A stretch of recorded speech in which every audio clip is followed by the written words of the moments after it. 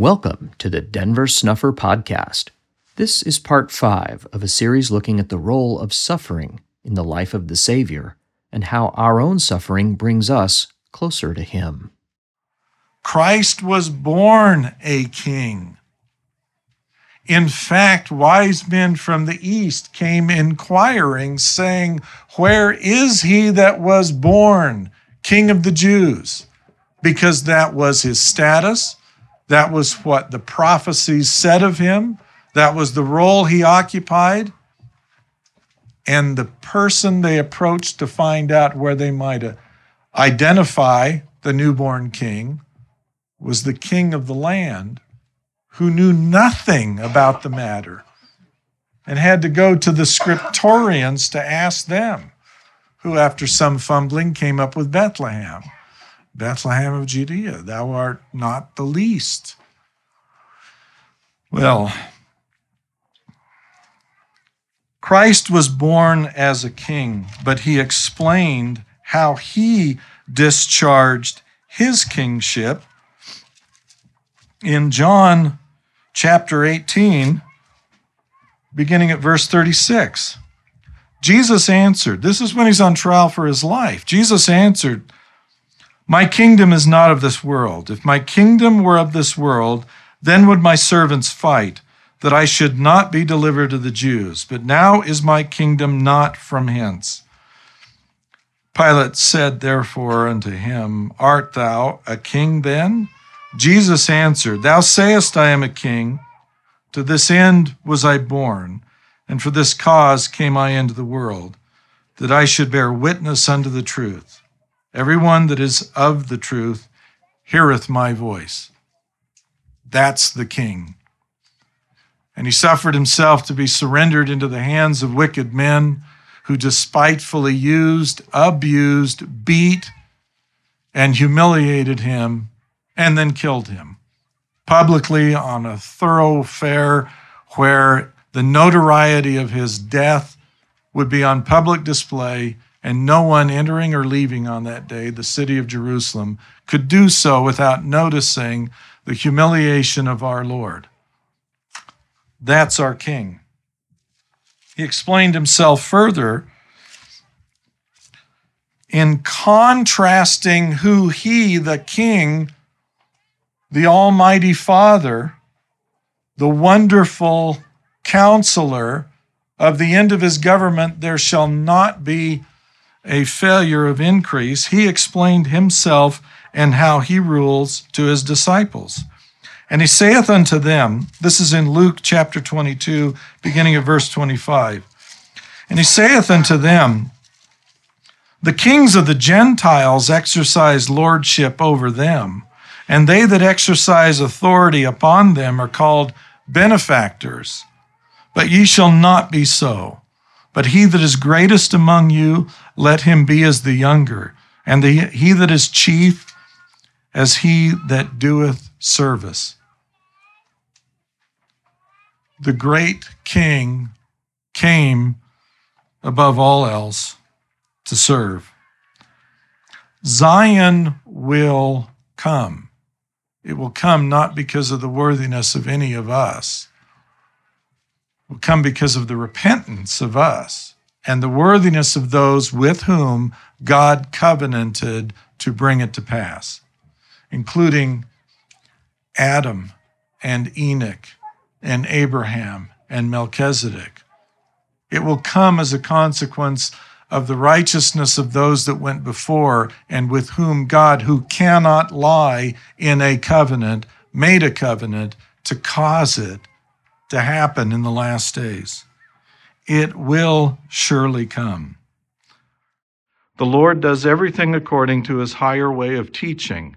By beginning with a vision of his return, he set out the foundation for understanding his course, which is one eternal round. Since his first appearance, he has sent divers angels from Adam or Michael to Hiram and Joseph Smith, giving line upon line to confirm my hope in Christ. The most important thing for us is to repent, be baptized, and let virtue and righteousness guide our thoughts, deeds, and words. We ought to deal fairly with one another and to be kind. You may remember abuses from priesthood leaders in your last church. Do not bring that with you. Leave behind all the sins and errors found in other organizations and show Christ-like patience and charity to one another. We follow Christ to become more like him. He requires faith, repentance, and baptism, and bestows the Holy Ghost to bring all things back to our remembrance. When we hear Christ's message to repent and be baptized, it is our duty to respond and then warn others so they can escape the coming judgment. The whole world struggles under a burden of sin that we are powerless to remove without Christ. He suffered and overcame the sins of the world so we can avoid the consequences of sin on condition of repentance and baptism. As he explained in a Revelation in 1829, "For behold, I, God, have suffered these things for all, that they might not suffer if they would repent.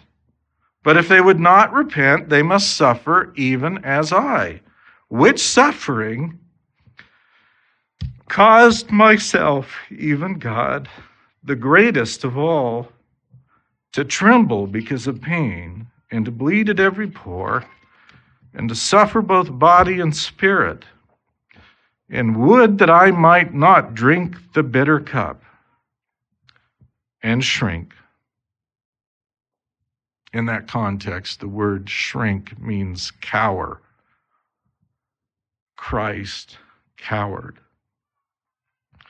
"Nevertheless, glory be to the Father, and I partook and finished my preparations unto the children of men. Wherefore I command you again to repent, lest I humble you with my almighty power." When the Lord spoke to Joseph in 1829 about the atonement, he mentioned only suffering in Gethsemane, not his death on the cross, because it was in Gethsemane his greatest work was accomplished. I was shown it and have given an account in the book, Come, Let Us Adore Him. In order for his work to be completed, he had to die. Death allowed him to attain the resurrection and break the bonds of death. As the Lord approached death on the cross, one of the last things he spoke came from a prophetic hymn or psalm. He chose that hymn to testify that his suffering at Golgotha had been foretold in Scripture. He sang only the hymn's first line, my God, why hast thou forsaken me?" The hymn says much more, as those present would have understood. It continues, my God, why hast thou forsaken me? Why art thou so far from helping me, and from the words of my roaring? Our fathers trusted in thee. They trusted, and thou didst deliver them. They cried unto thee, and were delivered. They trusted in thee, and were not confounded. But I am a worm, and no man, a reproach of men, and despised of the people. All they that see me laugh to scorn. They shoot out the lip, they shake the head, saying, he trusted on the Lord that he would deliver him. Let him deliver him, seeing he delighted in him. They gaped upon me with their mouths as a ravening and a roaring lion. I am poured out like water, and all my bones are out of joint. My heart is like wax. It is melted in the midst of my bowels. My strength is dried up like a potsherd, and my tongue cleaveth to my jaws. Thou hast brought me into the dust of death. For dogs have compassed me. The assembly of the wicked have enclosed me. They pierced my hands and my feet. I may tell all my bones. They look and stare upon me. They part my garments among them and cast lots upon my vesture. But be thou not far from me, O Lord. O my strength, haste thee to help me. All the ends of the world shall remember and turn unto the Lord, and all the kindreds of the nations shall worship before thee. For the kingdom is the Lord's, and he is the governor among the nations. A seed shall serve him. It shall be accounted to the Lord for a generation. They shall come and shall declare his righteousness unto a people that shall be born, that he hath done this. He was the chosen Messiah, and he fulfilled that role exactly as it needed to be done. We should follow him and do what is asked of us, exactly what is asked, nothing more and nothing less.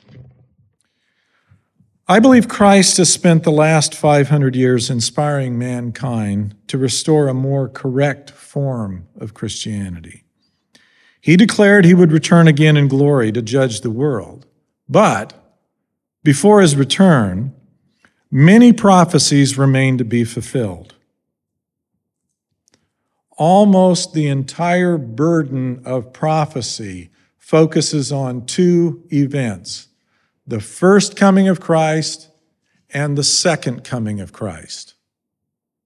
And a great deal about the second coming of Christ will require that there be things that occur prior to his return in glory that will involve the restoration and the presence of those who speak in his name with authority. Testimonies to be borne. The world cannot be judged without an adequate prior warning being given. Even if the world is ignoring the message, it doesn't matter. God assumes the obligation of making clear his plans. He assumes the obligation of having the warning voice sound. And whether the world gives any heed or not, it doesn't matter. They've been warned, and they will be judged.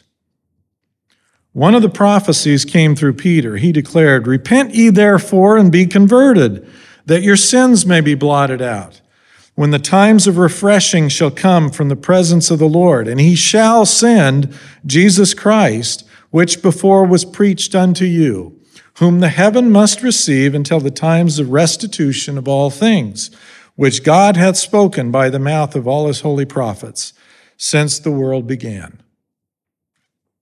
The time of refreshing or restoring promised to come from the presence of the Lord has, in fact, begun.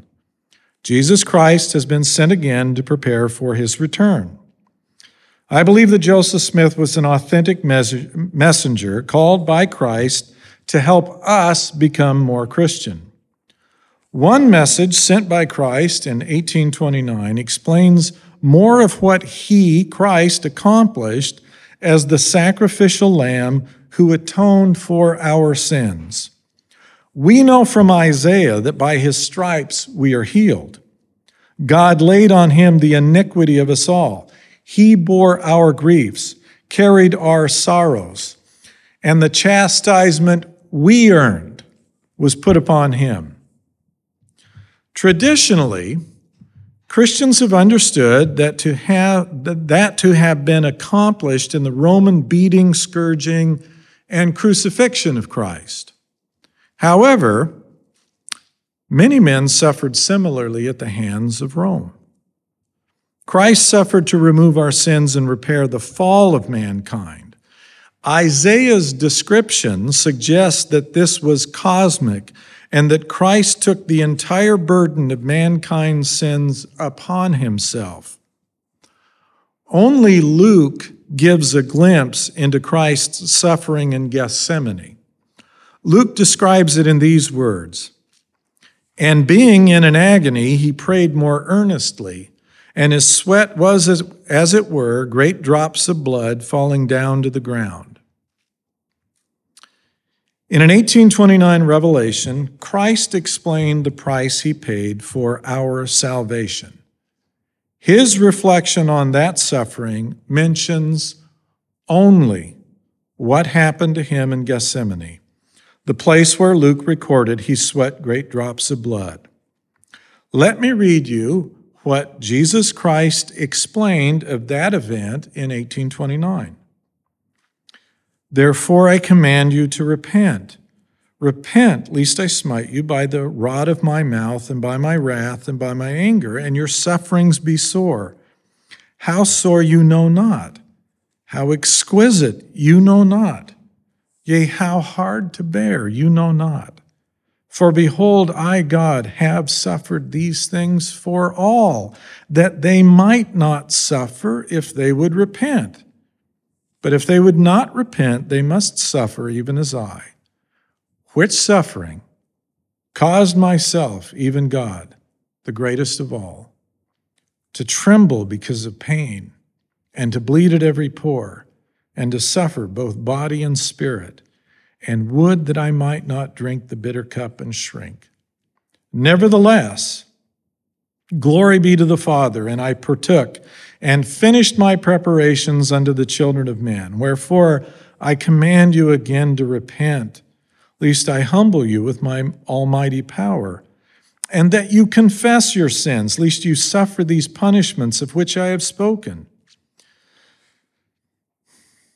Christ pleads with us in this revelation to repent of our sins so we do not experience anything like the dreadful price he paid for us. We should let that message penetrate our hearts. God does not want us punished. God wants to relieve us from the bitterness of our sins. In his kindness and mercy, Christ revealed yet more of his suffering in his atoning sacrifice in February 2005 and December of 2007. Again, he provided us with a description of what happened in Gethsemane. This is the account.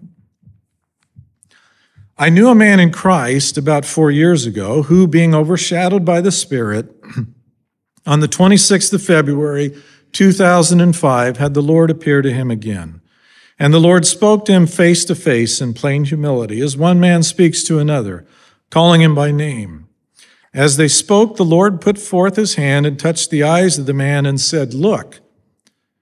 The man had opened before him a view of the Lord kneeling in prayer. It was in a dark place. The air was heavy and overcast with sorrow. The man beheld the Lord praying in Gethsemane on the night of his betrayal and before the crucifixion.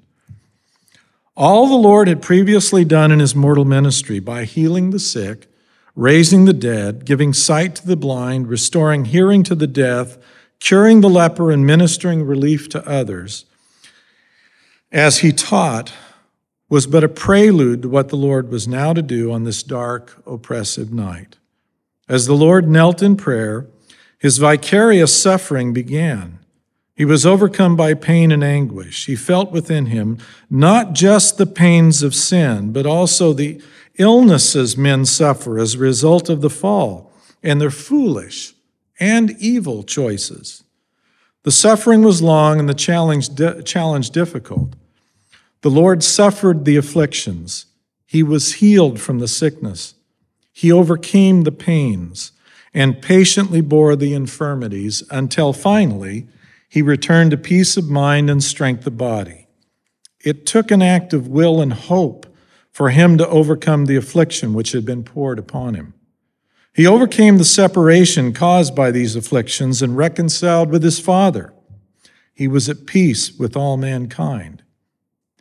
He thought his sufferings were over, but to his astonishment, another wave overcame him. This one was much greater than the first.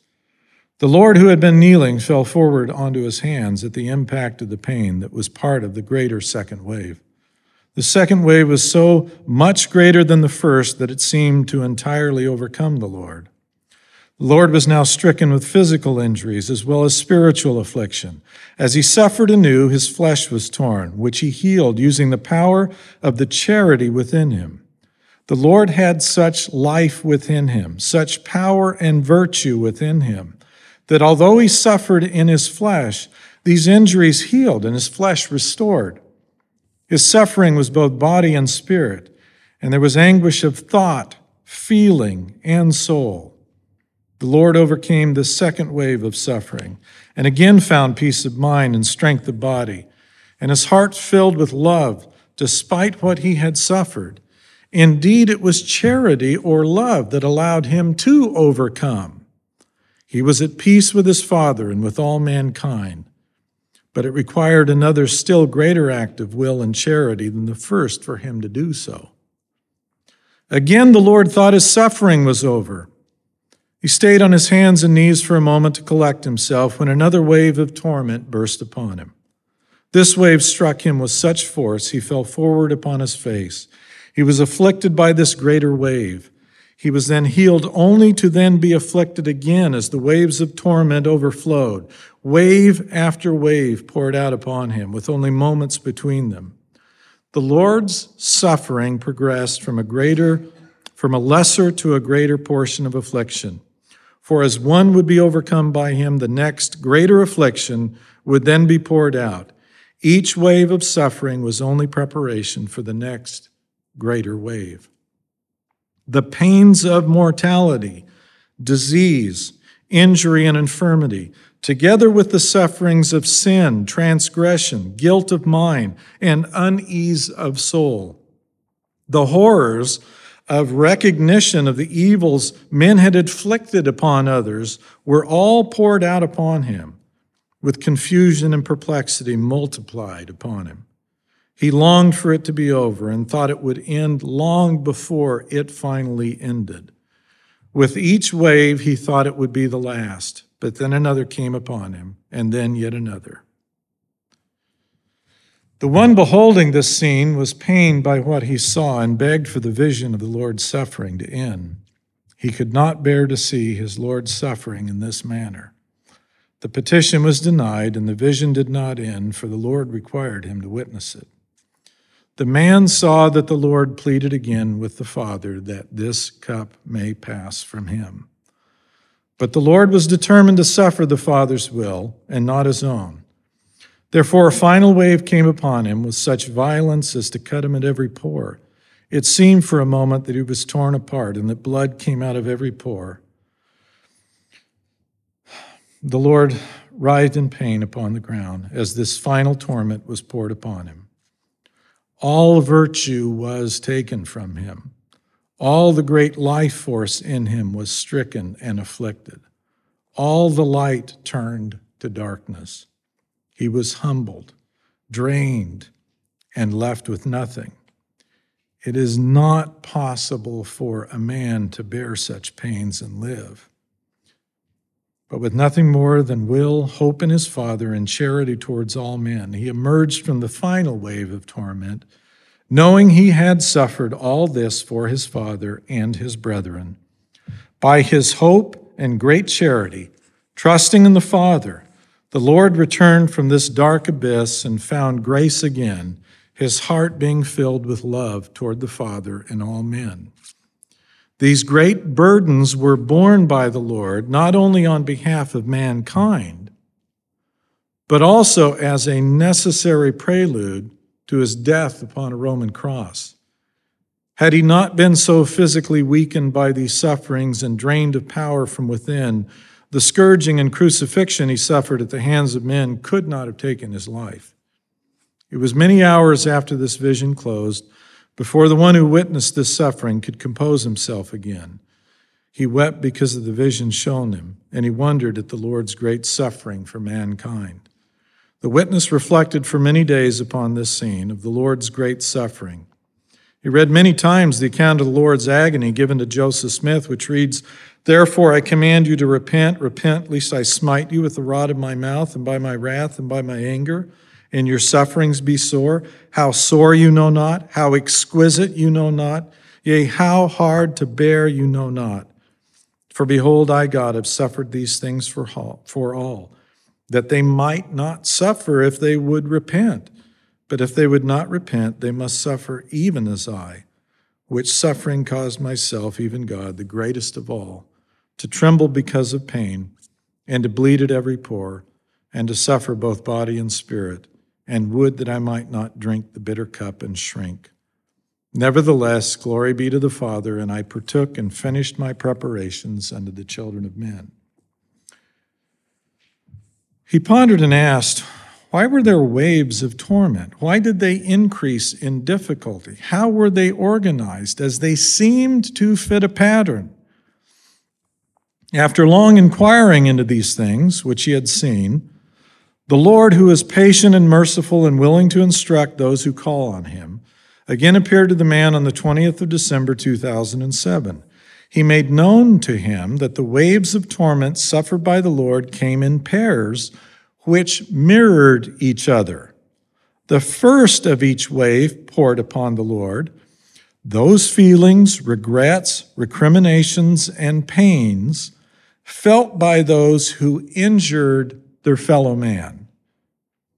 Then followed a second wave, which mirrored the first, but imposed the pains suffered by the victims of the acts committed by those in the first wave. Instead of the pains of those who inflict hurt or harm, it was now the anger, bitterness, and resentments felt by those who suffered these wrongs. From each wave of suffering, whether as the one afflicting or as the victim of those wrongs, the Lord would overcome the evil feelings associated with these wrongs and find his heart again filled with peace. This was why in the vision of the suffering of the Lord, it was in the second waves that there appeared oftentimes to be injuries to his body. The greater difficulty in these paired waves of torment was always overcoming the suffering of the victim. With these waves, the Lord learned to overcome the victim's resentments, to forgive, and to heal both body and spirit. This was more difficult than overcoming the struggles arising from the one who committed the evil. This is because the one doing evil knows he has done wrong and feels a natural regret when he sees himself aright. The victim, however, always feels it is their right to hold resentment, to judge their persecutor, and to withhold peace and love from their fellow man. The Lord was required to overcome both so that he could succor both. In the pairing of the waves, the first torment was of the mind and spirit, and the second was torment of mind, spirit, and body. The Lord experienced all the horror and regret wicked men feel for their crimes when they finally see the truth. He experienced the suffering of their victims, whose righteous anger and natural resentment and disappointment must also be shed, and forgiveness given in order for them to find peace. He overcame them all. He descended below them all. He comprehends it all, and he knows how to bring peace to them all. He knows how to love others, whether they are the one who has given offense or the one who is a victim of the offense. In the final wave, the most brutal, most evil, most heinous sins men inflict upon one another were felt by him as a victim of the worst men can do. He knew how it felt to wrongly suffer death. He knew what it was like to be a mother holding a child in her arms as they're both killed by those who delighted in their suffering. He knew how it was for ambitious men to rid themselves of a rival by conspiracy and murder. He knew what it was to have virtue robbed from the innocent. He knew betrayal, treachery, and abuse in all its worst degrading horror. There was no cruelty, no offense, no evil that mankind has suffered or will suffer that was not put upon him.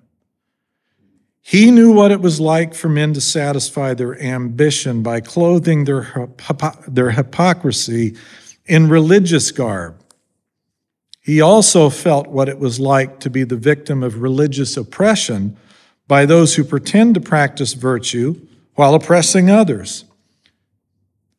He knew the hearts of those who would kill him. before confronting their condemnation of him in the flesh, he suffered their torment of mind when they recognized he was the Lord, and then found peace for what they would do by rejecting him. In this extremity, there was madness itself as he mirrored the evil which would destroy him and learn how to come to peace with the Father after killing the Son of God, and to love all those involved without restraint and without pretense, even before they did these terrible deeds. His suffering, therefore, encompassed all that has happened, all that did happen, and all that would happen in the future. As a result of what the Lord suffered, there is no condition, physical, spiritual, or mental, that he does not fully understand. He knows how to teach, comfort, succor, and direct any who will come to him, seeking forgiveness and peace. This is why the prophet wrote, "By his knowledge shall my righteous servant justify many, for he shall bear their iniquities." And again, "Surely he hath borne our griefs and carried our sorrows. Yet we did esteem him stricken, smitten of God, and afflicted. But he was wounded for our transgressions. He was bruised for our iniquities. The chastisement of our peace was upon him, and with his stripes we are healed." He obtained this knowledge by the things he suffered. He suffered that we might avoid sin by being obedient to his commandments. None of us need harm another if we will follow him. He knows fully the consequences of sin. He teaches his followers to avoid sin. The prophet Alma taught and understood our Lord's suffering, as he wrote, "And he shall go forth suffering pains and afflictions and temptations of every kind. And this that the word might be fulfilled, which saith, he will take upon him the pains and the sicknesses of his people, and he will take upon him death, that he may loose the bands of death which bind his people. And he will take upon him their infirmities, that his bowels may be filled with mercy according to the flesh, that he may know according to the flesh how to succor his people according to their infirmities." He can bring peace to any soul. He can help those who will come to him love their fellow man. He alone is the perfect teacher because he alone has the knowledge each of us lack to return to being whole and at peace with God, the Father of us all, after all our transgression of his will. Christ is wise to what is required for each man's salvation. As the Lord made these terrible things known to the man, he cried out, "Hosanna to the Lamb of God! He has trodden the winepress alone. Glory, honor, and mercy be upon the chosen one forever and ever. I will submit unto anything you see fit to require of me. I will bend my knee in obedience to you. Let thy will, not mine, be done, for worthy is the Lamb." Then, thinking upon how trifling his difficulties and disappointments had been in comparison with the suffering he saw imposed upon his Lord, the man added, "Surely goodness and mercy have been mine all the days of my life." And the Lord responded, "And you shall dwell in the house of the Lord forever."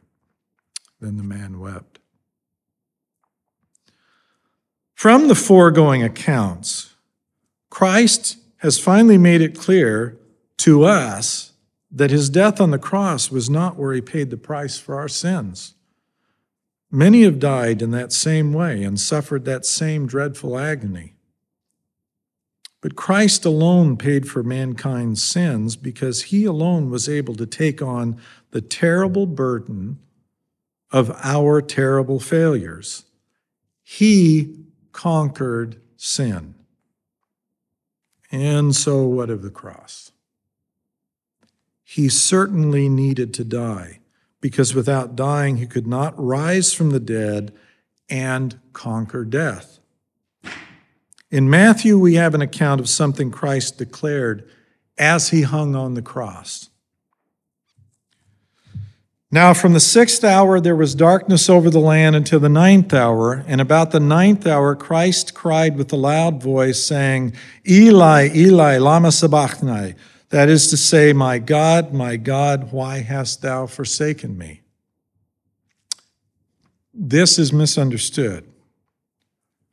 Christ was not forsaken by God. He predicted in John before his death that the Father would never leave his side. Christ was reciting the opening lines of a hymn about himself. The Psalms were hymns.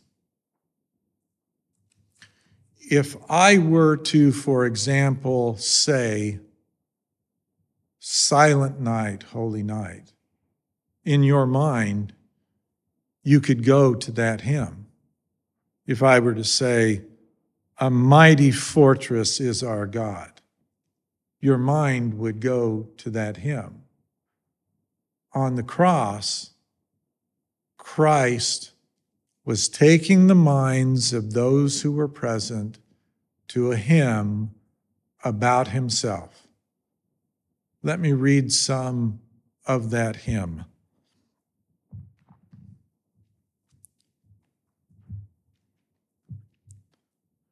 My God, why hast thou forsaken me? Why art thou so far from helping me and from the words of my roaring? O my God, I cry in the daytime, but thou hearest not, and in the night season, and am not silent. But thou art holy, O thou that inhabitest the praises of Israel. Our fathers trusted in thee, they trusted, and thou didst deliver them. They cried unto thee, and they were delivered. They trusted in thee, and were not confounded. But I am a worm and no man, a reproach of men, and despised of the people. All they that see me laugh me to scorn.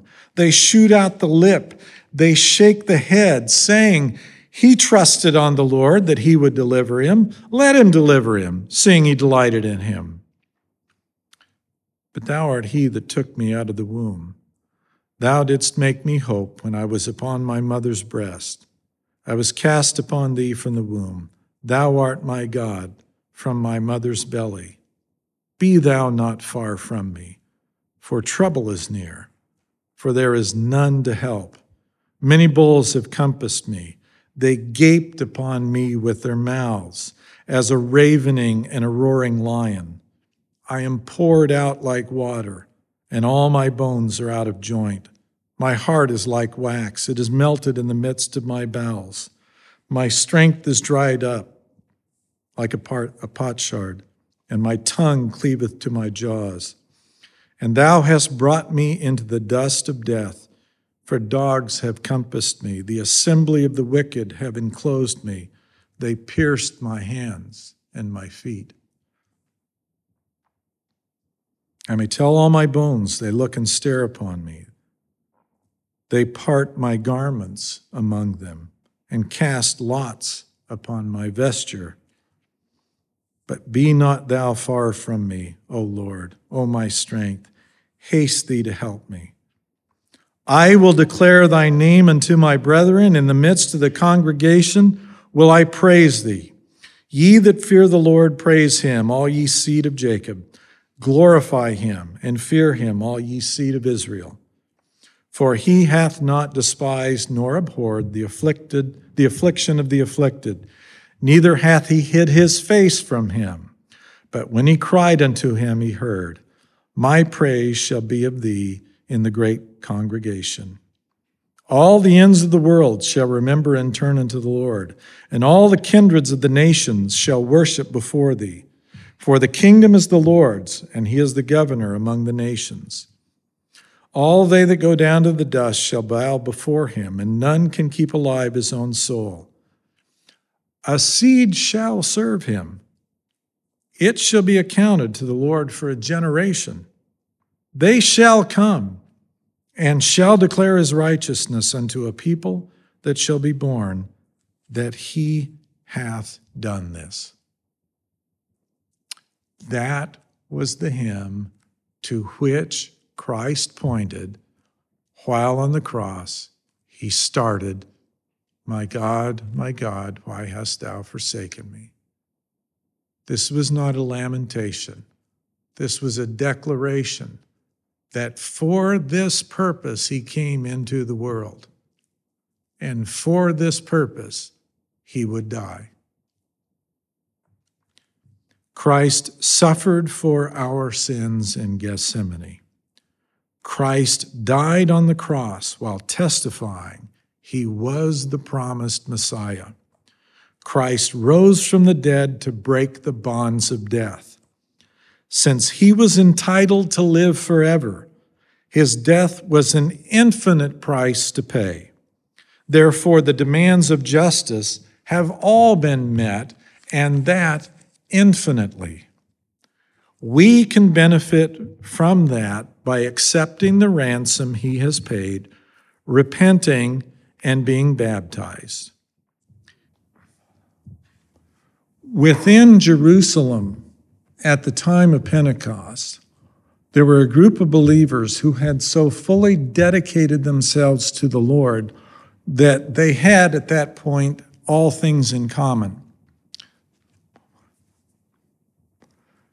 They were living as a society in a way in which they had consecrated themselves not only to God, but to one another, so that they were all equal with one another.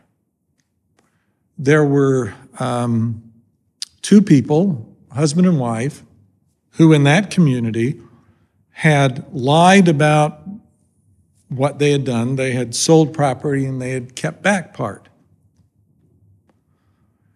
In essence, they were trying to live a law that one would live with Christ dwelling among them.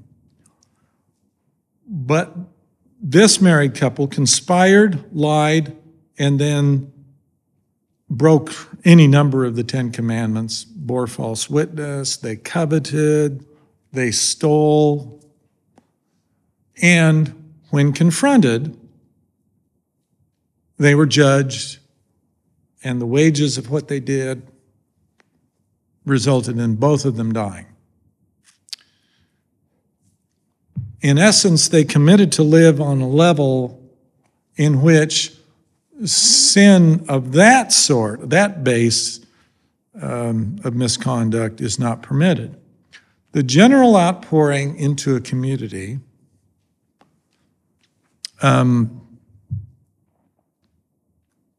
is going to happen with a community of people who are willing to abide by those kinds of terms. You can accomplish it in an individual life, but we don't have a society that is sufficiently healed. We have the last days society identified generically by the name Babylon, the great whore, which is the society in which you live. The great whore does not abide the conditions for that outpouring, but you as a Christian soul can and should. And therefore, if you do that, you're entitled to that outpouring in your life. But make no mistake about it, if you sign up genuinely and sincerely to follow the Lord, what you're going to encounter is the hostility, the anger, even the rage of this world. Because this world is not interested in surrendering to Christ's control. That's why when he comes, he's going to judge the world. In the meantime, Christians, sincere Christians, devout ones who will obey him, are going to encounter a necessary opposition. Challenge is to not let it overwhelm you. And I'd encourage every one of you in your faith to press on and to stay committed. Christ is real, and he paid a terrible price. And he did that so that you would not have to pay a price. He suffered for you. But he expects that we have not merely belief in him, but faith in him, and that we act consistent with our belief. Thank you. The foregoing excerpts were taken from Denver's talk titled Zion Will Come, given near Moab, Utah on April 10, 2016. His conference talk titled The Doctrine of Christ, given in Boise, Idaho on September 11, 2016, and Denver's Christian Reformation Lecture Series, Talk Number 3, given in Atlanta, Georgia on November 16, 2017. A complete collection of Denver's lectures and papers are available free of charge at restorationarchives.com. You can learn more about what God is doing to restore the gospel today at learnofchrist.org. Baptism or rebaptism is available for free at bornofwater.org to everyone who asks, with no obligation to pay, join, or attend any church, group, or organization. The new Restoration edition of the Scriptures was canonized in 2017. All 3 volumes are available online for free at scriptures.info. The covenant mentioned in this podcast is available to review at receivethecovenant.com. If you have questions or ideas for topics that you would like to have covered in this podcast, please submit them for consideration to questions@denversnufferpodcast.com. This podcast is a volunteer effort, produced under the direction of Denver Snuffer. We hope you'll share it with everyone interested in learning more about Christ, the coming Zion, and the restoration of authentic Christianity, now underway in our time.